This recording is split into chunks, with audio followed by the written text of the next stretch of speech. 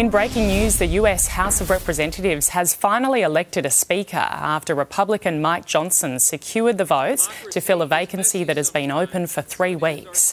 He was the 4th candidate to nominate for the role since former Speaker Kevin McCarthy was ousted in early October.